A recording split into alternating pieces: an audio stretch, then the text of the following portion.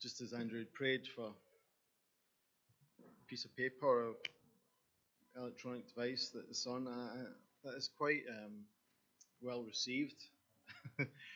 I only discovered last night as I went to print this, I'd run out of ink. And so I'm using, which could potentially be a very glitchy iPad. I was telling Mark, it was a couple of years ago, well, quite a few years ago, because Samuel was only an infant.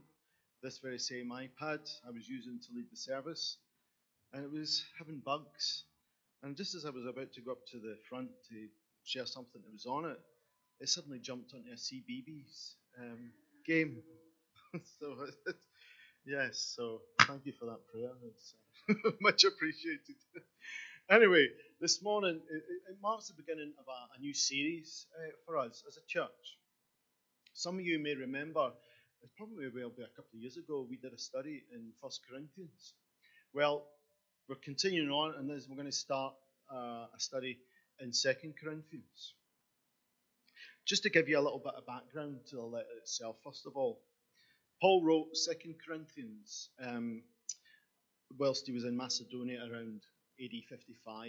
It was probably about a year or so after he'd written 1 Corinthians. And we believe it's probably the fourth letter in the correspondence that went back and forth from this church. The other two letters are gone, they're lost. Though some scholars might think that chapters 10 to 13 might be an add-on from one of those previous letters, but there's also different ideas. But it comes just as Paul is finishing his 3-year journey, his ministry in Ephesus. He's visited the churches in Macedonia, and he's now planning on making his way to Corinth itself.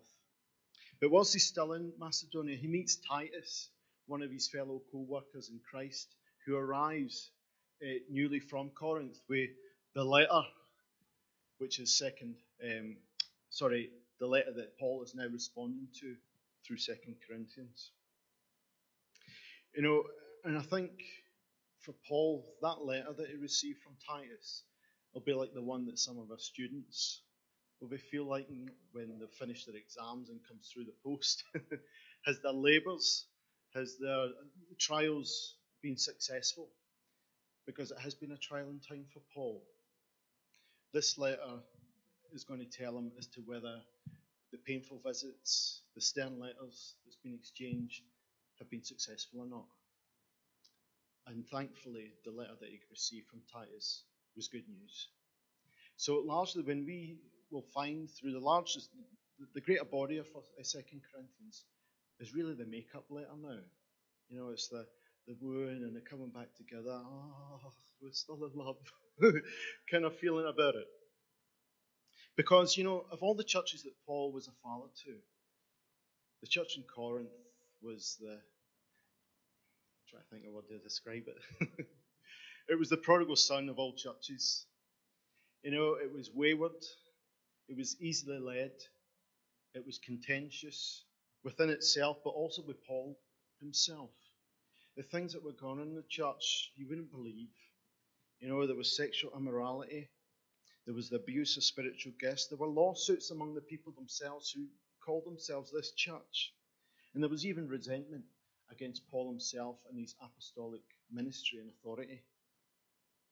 But yet, Paul clung on. He clung on, and he won through by the grace of God. And so what we see in 2 Corinthians is really the piecing together of a very fragile community. They've suffered a lot of blows. As has Paul himself, he suffered personally, relationally, through the trials of this. You know, and the funny thing is you see as we go through 2 Corinthians, that the main theme of this whole letter is of the relationship between suffering and the power of the Spirit in Paul's life and the church's life, and as we'll find as we go through it, our life as well. So in a sense, 2 Corinthians is the beginning of a new journey for this community, for Paul, but I would dare say even for us as well.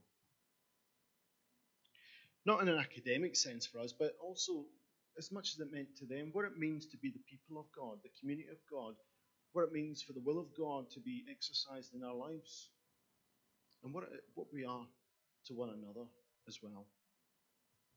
I was speaking to James Juice, You're familiar with James. And there was an idea that, what the Corinthians experienced, though in a very volatile and a very dynamic way, in some sense, these are the same tensions that we might experience in life as a congregation, as the Church of God, that we have experienced, are experiencing, and I dare say might even experience as well, as we journey together as Catalyst Church. There will be at times robust conversations that need to be had. But in that, there'll be new discoveries. We'll discover along the way our relationship with one another, how we relate to one another, who we are, what we are, but also a relationship with God our Father through our Lord Jesus Christ. As I'm saying that and talking about journeys, Samuel, I don't know if you're familiar with this story, but I'll share it, because it is funny, but it was before you were born, thankfully. Me and my wife Jude were in the car coming back from somewhere, and to call it a robust conversation would be an understatement. It was really an argument. And my reaction was, I'm getting out the car. And I did, whilst it was still moving. Thankfully, she was the one driving. It sounds rather dramatic. It wasn't Hollywood stuff. We were just driving through the residential streets of Aberdeen. But it could have been the end of me, at least. But it wasn't. Because, grace, truth, and love drew me back in, buckled in, and we continued on our journey. And so for you, I want to encourage you to buckle yourself in. Make yourself comfortable in 2 Corinthians, because we are going to go on a journey with this new study. And we're going to go places we've never been before. It's going to raise questions, conversations, hopefully not arguments, but we can converse together and find ourselves moving further and faster towards our goal, Christ Jesus.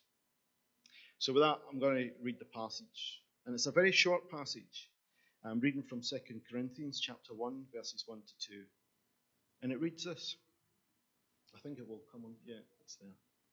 Paul, an apostle of Christ Jesus by the will of God, and our brother Timothy, to the church of God in Corinth, together with all his holy people throughout Achaia. Grace and peace to you from God our Father and the Lord Jesus Christ.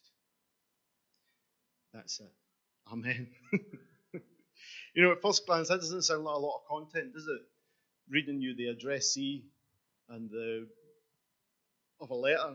If you read the start of a letter and just read the address and open greetings, you'd be thinking, tell me more. I want to read more. But as you know, and as I know, Scripture doesn't often have to say an awful lot to communicate something to us. And as I was reflecting on that, I was reminded of, the shortest sentence in the English translation of the Bible. It's Jesus wept. And we can reflect on that for a lifetime, couldn't we? So I think God's got a lot to say to us just in those couple of verses this morning. And so I've called this the will of God, the people of God, and the grace of God. So first of all, the will of God. Paul, an apostle of Christ Jesus by the will of God. This is more than a nicety. It's more than just, hi, it's me, Paul, writing to you. He's saying something more in this. He's bringing in what he is and what he does, because it's the will of God. It's the will of God. It's a desire of God. He's conscious of the plans and the purposes that God has revealed to him, and that Jesus has chosen him to be burdened for this task. In our current political climate, Theresa May was chosen for a task, but it doesn't always come with accolades and celebrations.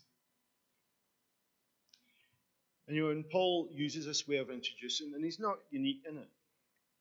Yeah, he's following the conventions of his day, but he's bringing with him the weight and the responsibility that has been conferred to him. He's an apostle, not by his own will, but by God's will. And he wasn't any exception in that. Peter, James, and John, and Jude, they all use a similar thing in their introductions to their letters. They all extended their name to encapsulate something of what they were all about, who they were for, and what they were for. It's their calling and their responsibility in the church. You know, the funny thing is, when we often see titles following somebody's name, our first instinct, I think, it's an appeal to vanity or to prestige or privilege. But it was never for that, for the apostles. It never was. They always came as the humble servants, carrying authority that wasn't their own, but it was always pointed towards the one who sent them. You know, one of our members at our site in Inverurie, his name is George MacDonald, and I find myself using George at times as an illustration, because to me he's just George MacDonald. But in his job, if you want to call it that, he's the chief superintendent. He's the area commander of Police Scotland for the Highlands and Islands. That's quite a heavy role. Thankfully, I just know George as George. But if they ever came to me as the chief superintendent and area commander of the Police Scotland, Highlands and Islands, I think I would be breaking out in a sweat. Fortunately, he has never had to do that. But if he did, I would need to recognise it for what it is, because he carries an authority and a responsibility. It's not intrinsic to himself, but it's what's been conferred to him. And that is the same with the apostles as well. You know, the apostles, they occupied a unique position in the church. In a sense, it was never to be repeated. Paul says of himself, and last of all, he appeared also to me, referring to the Damascus Road experience when he met Jesus, as to one of untimely birth. For I am the least of the apostles, and I am unworthy to be called an apostle, because I persecuted the church of God. But by the grace of God, he was appointed, he was called, and that in itself should be a little glimmer of hope for each of us as well. Wherever we find ourselves, you don't qualify you, he qualifies you. So you don't have to look at some morality measure of yourself. He appoints us. So when we read the letters of Paul, of Peter, when we read the Gospels, the prophets, we need to revere them. Don't dismiss them, because they come with an authority of the one who sent them.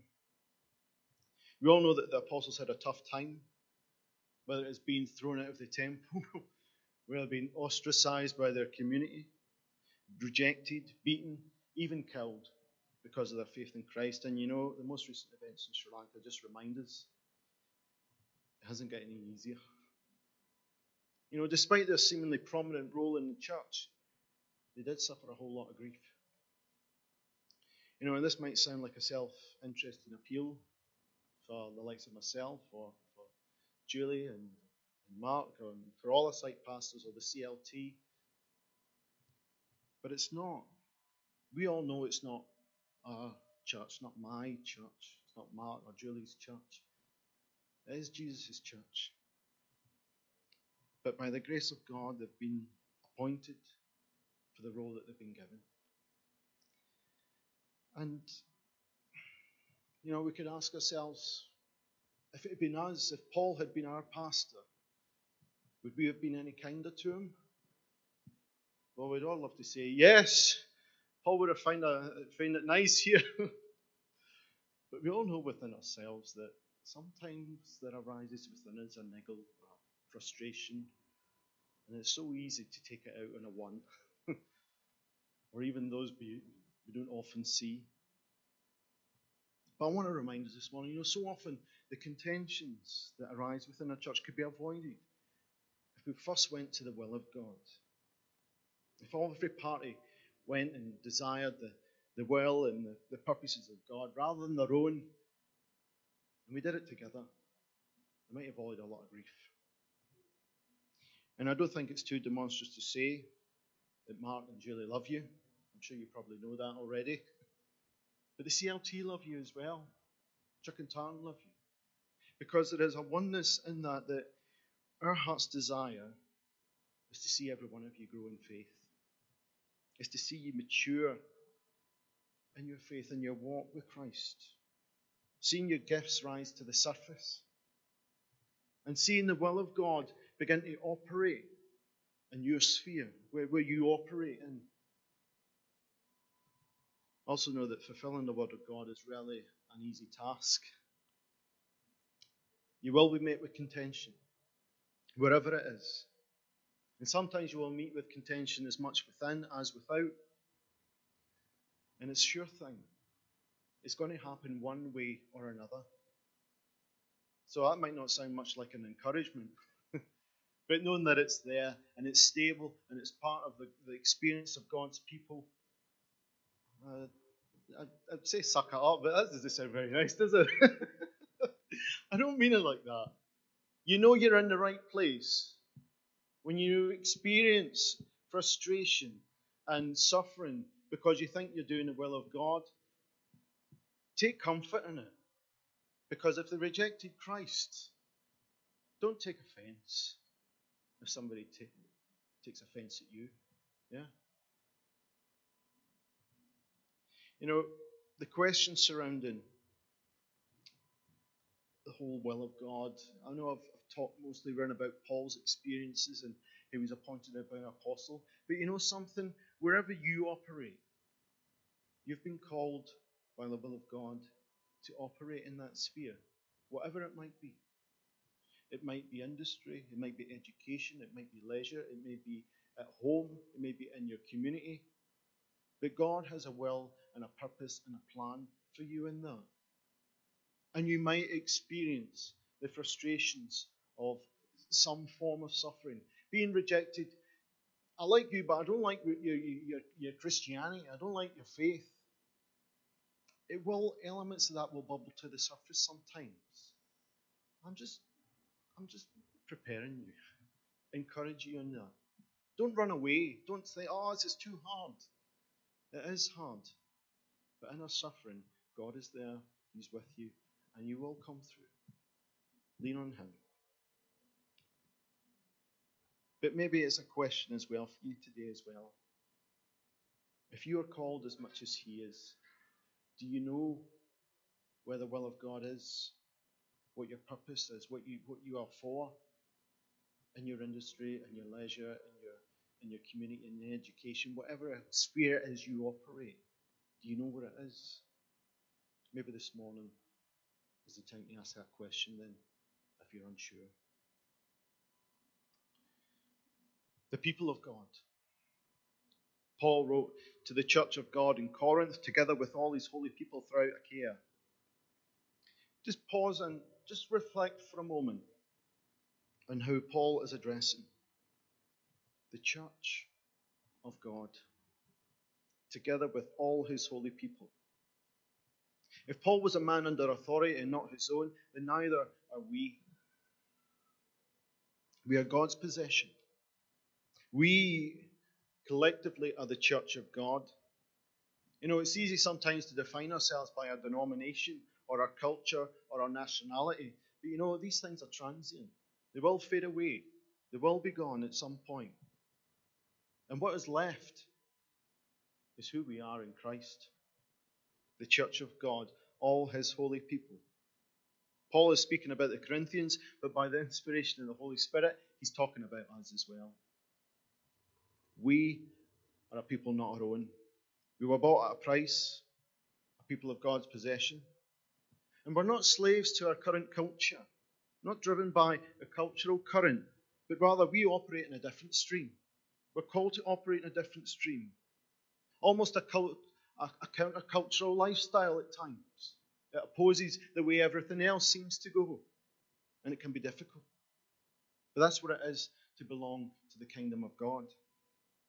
Our DNA, our culture, our character, the inward life affecting the outward, transforming, is the living presence of Jesus in us. In our inward being, He has us, but we have Him.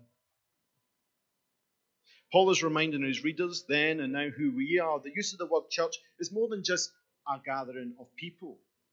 You know, the Greek word ecclesia, Paul would be thinking this and remembering the Greek word in the Septuagint, the Old Testament's in the Greek form, and how it was a call of the summoning of the Israelites coming together under the Word of God, to hear the Word of God, to be transformed by the Word of God, to live their lives outwardly, looking like the people of God. And the thing that sometimes it's so obvious, but yet we miss the wood for the trees. There's a single oneness in that. We are one.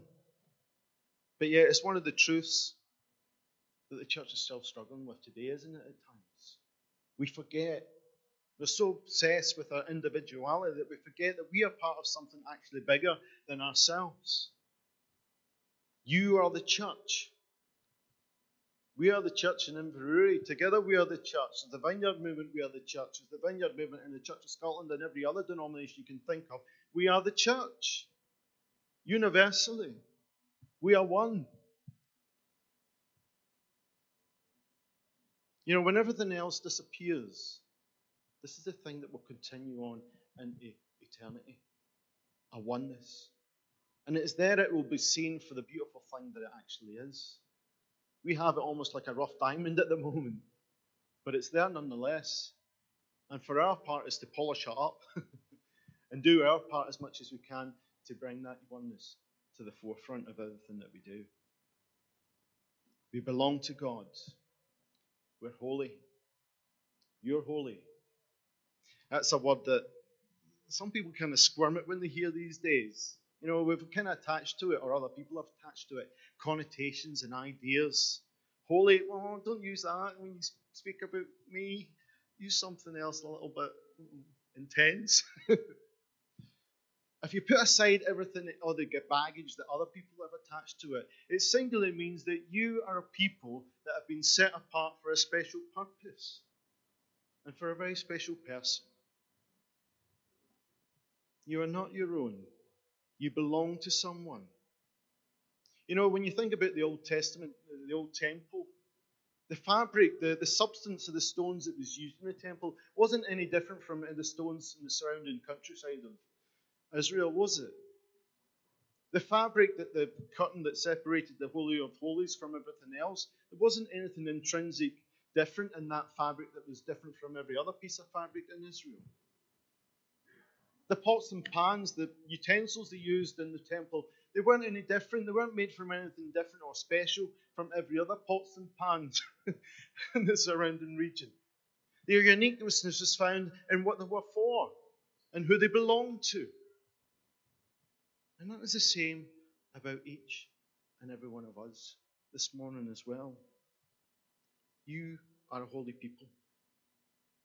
You know, as the Apostle Peter wrote, as you come to him, the living stone, rejected by humans but chosen by God and precious to him, you also, like living stones, are being built into a special house to be a holy priesthood, offering spiritual sacrifices acceptable to God through Jesus Christ. You are unique.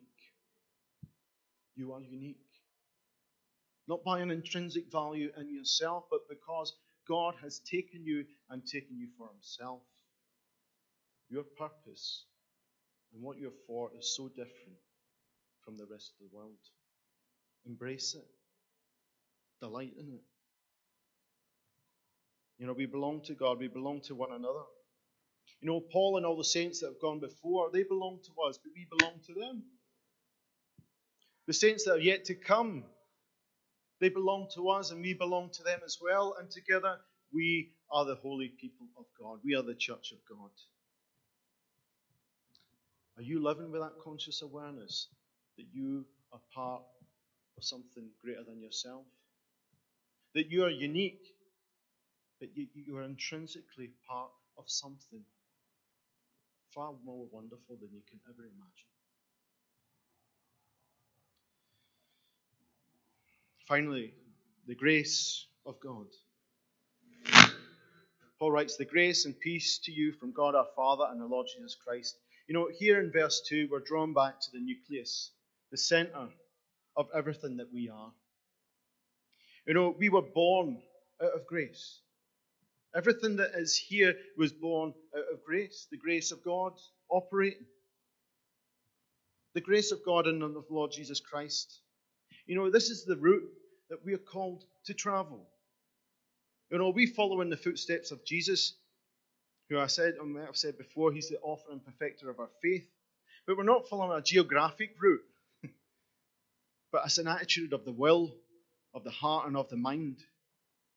Grace is like the compass that points us in the right direction, and it helps us to stay en route. And another way you could describe it is the oil in the engine that ensures that all the parts don't seize up, avoiding the pieces grinding together, causing the whole engine to blow up and bring our journey to a stop. I want to throw it out to you this morning. Have you experienced the grace of God in your life in some shape or form? I wager that if you're here, that you probably have. You probably have. And fundamentally, remember that grace that came to you by no means of your own. The righteous died for the unrighteous, didn't he? Jesus died for us whilst we were yet sinners. He loved us first before we loved him. That's amazing grace, isn't it? And that's the grace that we draw from. That's the grace that we live under. But it's not a one-off thing. We keep drawing from it. Keep drinking from it like a fountain. Just as refreshing as fresh, pure water is to the body, so is grace to the inward person as it affects the outward person. They say that you are what you eat, don't they? Well, I want to say this morning, you are what you drink as well. Continue to drink deeply from the grace of God. Yes, if you find yourself dry and wondering, go back to that place where you first received it and receive it again and again. It doesn't dry up. Keep drawing from the grace of Christ. Because as you continue to draw upon grace, it's going to have an outward transformation. Certainly an inward one to begin with, but it's going to have an outward one whereby you yourself will become a fountain of grace. We never fail to know, we would never know the effect of one gracious word to someone in the course of a morning might have on the rest of their week. It's amazing. I guess that's why it's such a great hymn, Amazing Grace. But you can affect grace in somebody's life that will bring about a transformation in the course of their week. I want to read to you a story. It's an old story, but I believe it's a true one. And it illustrates it lovely. Let me just read it to you. Some of you will be familiar with Charles Spurgeon. He was credited as perhaps the greatest preacher of the 19th century, but there were many great preachers, and there was another one at the same time. His name was Joseph Parker, and they both had churches in London in the 19th century. And apparently, on occasion, Parker had commented on the poor condition of the children that were being admitted to Spurgeon's orphanages. It was meant as a what's the word? A compliment to Spurgeon that he was taking in these poor wretches and transforming their lives. But as you know, as it is through Chinese whispers, the church, whatever you want to call it, it was reported to Spurgeon that Parker had criticised the orphanage itself. And so that morning, Spurgeon blasted Parker the next week from the pulpit. The attack was printed in the newspaper, and it became the talk of the town. People flocked to Parker's church the next Sunday to hear his rebuttal. And this is what he said. I understand Dr. Spurgeon is not in his pulpit today, and this is the Sunday they used to take an offering for the orphanage. I suggest we take a love offering here instead. The crowd was delighted. The ushers had to empty the collection plate 3 times, and later that week, there was a knock at Parker's study. It was Spurgeon. And this is what he said.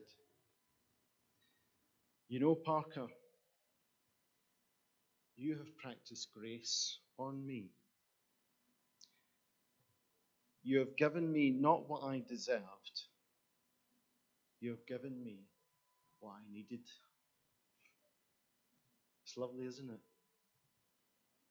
You know, and it'd be lovely if we didn't have to draw stories from the 19th century to illustrate that, wouldn't it? That's something that each and every one of us is capable of. Practicing grace and one another. For a long time, it had been sorely lacking in the church in Corinth, and it almost destroyed it. We don't ever want to go there. We want to be a church that's recognized as a grace-filled church, a grace that never runs out, but is always pouring over on one another, each other, but going beyond ourselves as well, affecting our communities that we operate in. I want that to be an encouragement this morning. Can you imagine what grace can achieve? You might, but I bet there's so much more that you can't imagine, that we don't know. But the Lord does. And He wants us to be a church, a gracious, loving church. Keep practicing, keep drawing from grace, keep drawing from it. Because that's the only way you can administer it. Keep pouring it out. And you're going to do so many wonders in this community. You really will. Keep drawing from the one who's gracious to us. Let's stand.